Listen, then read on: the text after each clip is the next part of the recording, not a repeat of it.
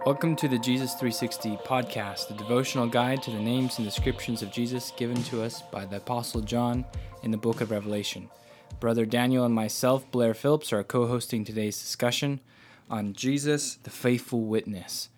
Brother Daniel, introduce us to this verse in this passage. Well, it's good to have all of you join us again as we meditate on the beauty and the name of Jesus Christ.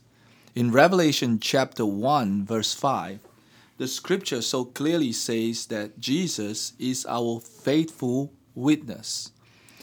And when we reflect on the reality that Jesus being the faithful witness, we are meditating on the reality that Jesus himself is the all-knowing and ever-present Lord who is dependable in his witness, he who is reliable, who has a perception of reality that has no shadow in it. In other words, there's no blind spot in Jesus' perception on a certain reality.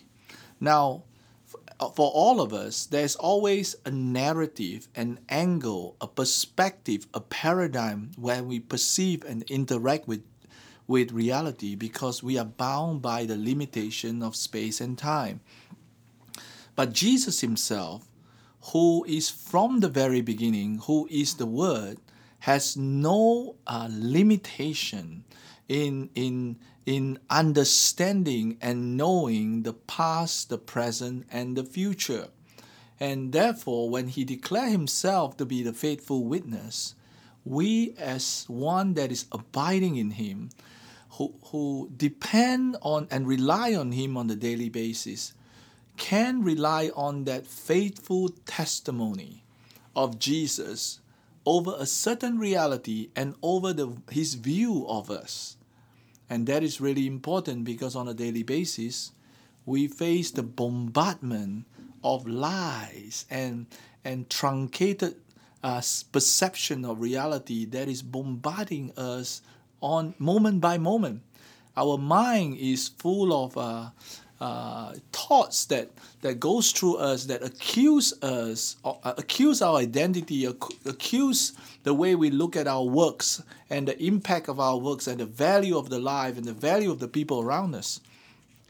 So when Jesus, being the way, the truth, and life, released the witness and his statement on a certain reality, we can rely on that. And Blair, I just want to encourage you as we journey along in this meditation of Jesus in the book of Revelation. I would think that Jesus being the faithful witness is one of the most pivotal description of Jesus. When the book itself opened up with the revelation of Jesus, Jesus is showing himself as the witness of the entire book, the witness of the entire scripture. He said, every dot in the Bible will be fulfilled. Heaven and earth will pass away, but his word will be fulfilled. So he's saying that I bear witness to the fact that my word will come to pass. Yes, Daniel, I think it's important for us to know that this is a legal phrase, that Jesus is witness. Here in the Greek, it's talking about the one who would witness in front of a judge on behalf of whatever testimony. And so Jesus is witnessing before the Father for who? It's for us. And he's witnessing as we go into this tribulation period or the difficulty of the end times here as we open up the book of Revelation. Jesus is the one standing as the witness for us. I think that's so assuring, and as you said, pivotal to know that he is dependable and credible and true and trustworthy, and that we have him standing before the Lord witnessing for us. I think of Zechariah 3, where we have played out in the first few verses about Jesus, or this heavenly scene of the angel of the Lord witnessing for the high priest and declaring that that he's going to receive new garments and a new turban, and that beautiful picture of how the Lord is rebuking the accusation of Satan as this legal scene of a witness and a judge. So we have a situation where there is a prosecutor, Satan, who is throwing all kinds of truncated truth, or rather deception or lies, at Joshua a human being who is now been slimed.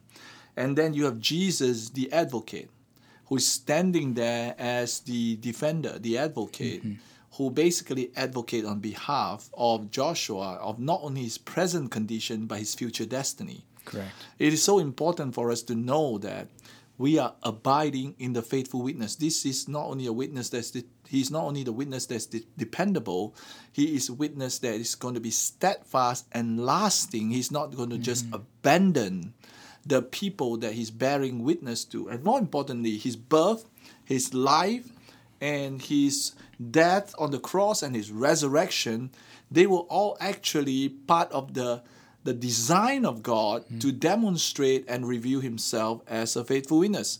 The fact that he was born by a virgin testify about his divinity, that he's fully God and he's fully man. And throughout his life, where he goes, like for example, he was a refugee in Egypt for a period of time, there's also a witness to the scripture who say, out of Egypt I call my son. And then you have him being crucified at the cross, fulfilling Isaiah 53.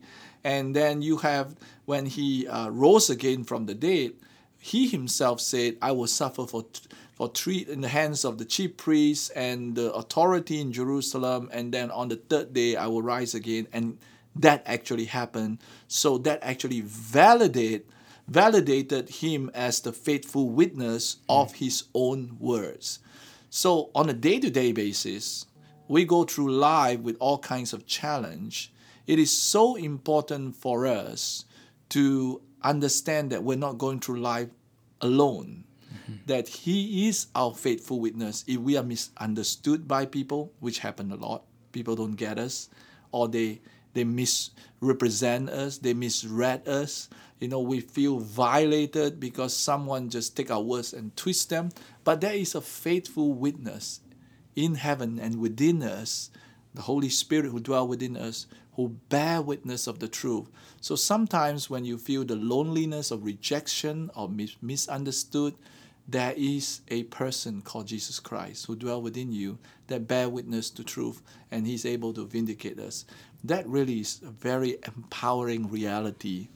Yeah. And I think this is such an important life application and life practice that we set ourselves before Jesus as the faithful witness, and what he says about us through Scripture and in our life, and that we define ourselves by that, and we have to really wrestle. I think that the accusations of our own self and the accusations of Satan and others are some of the biggest wrestles we go through on a day-by-day, minute-by-minute, hour-by-hour life that we all live.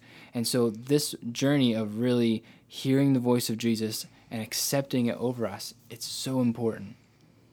Well, I would speak to our audience in a very authentic and vulnerable way that we live in a society where we have people who are profoundly, I would say, challenged in the way of self-perception, that we have a certain perception about ourselves, and that perception perhaps may not even be valid, but it's real to us. But when we ask how other people experience us, they experience us differently. This is very real.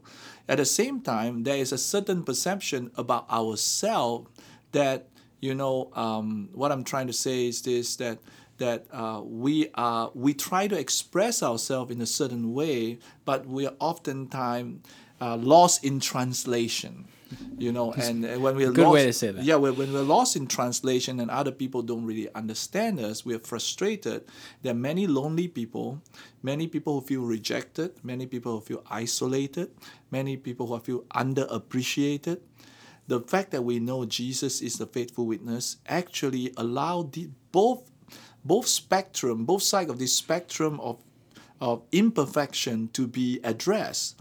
For those people who have a low self-perception of reality about themselves, Jesus can become that reliable witness. And so instead of us relying on ourselves to evaluate ourselves, we become like Daniel, who called himself, God is my judge, where that Jesus' testimony about a person is far more valuable than our own testimony about ourselves.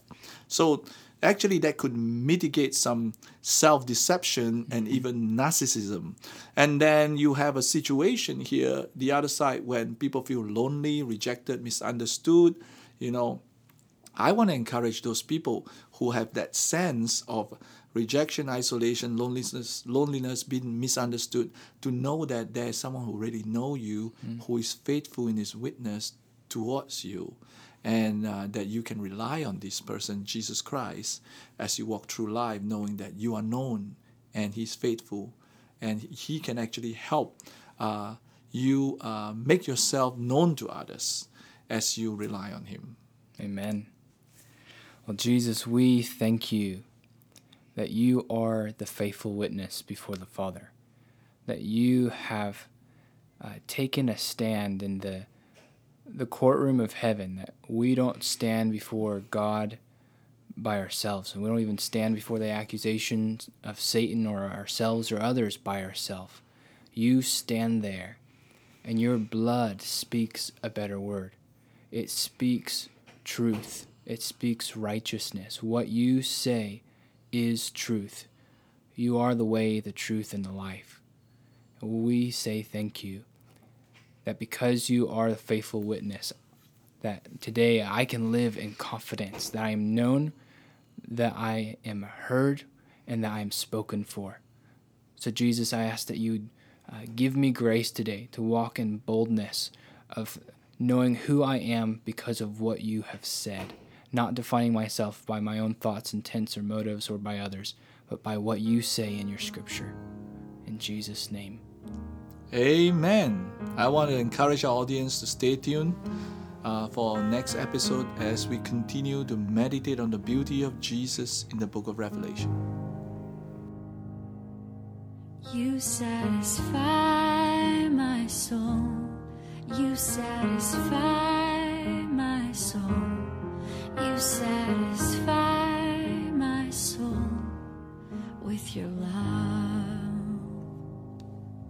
You satisfy my soul. You satisfy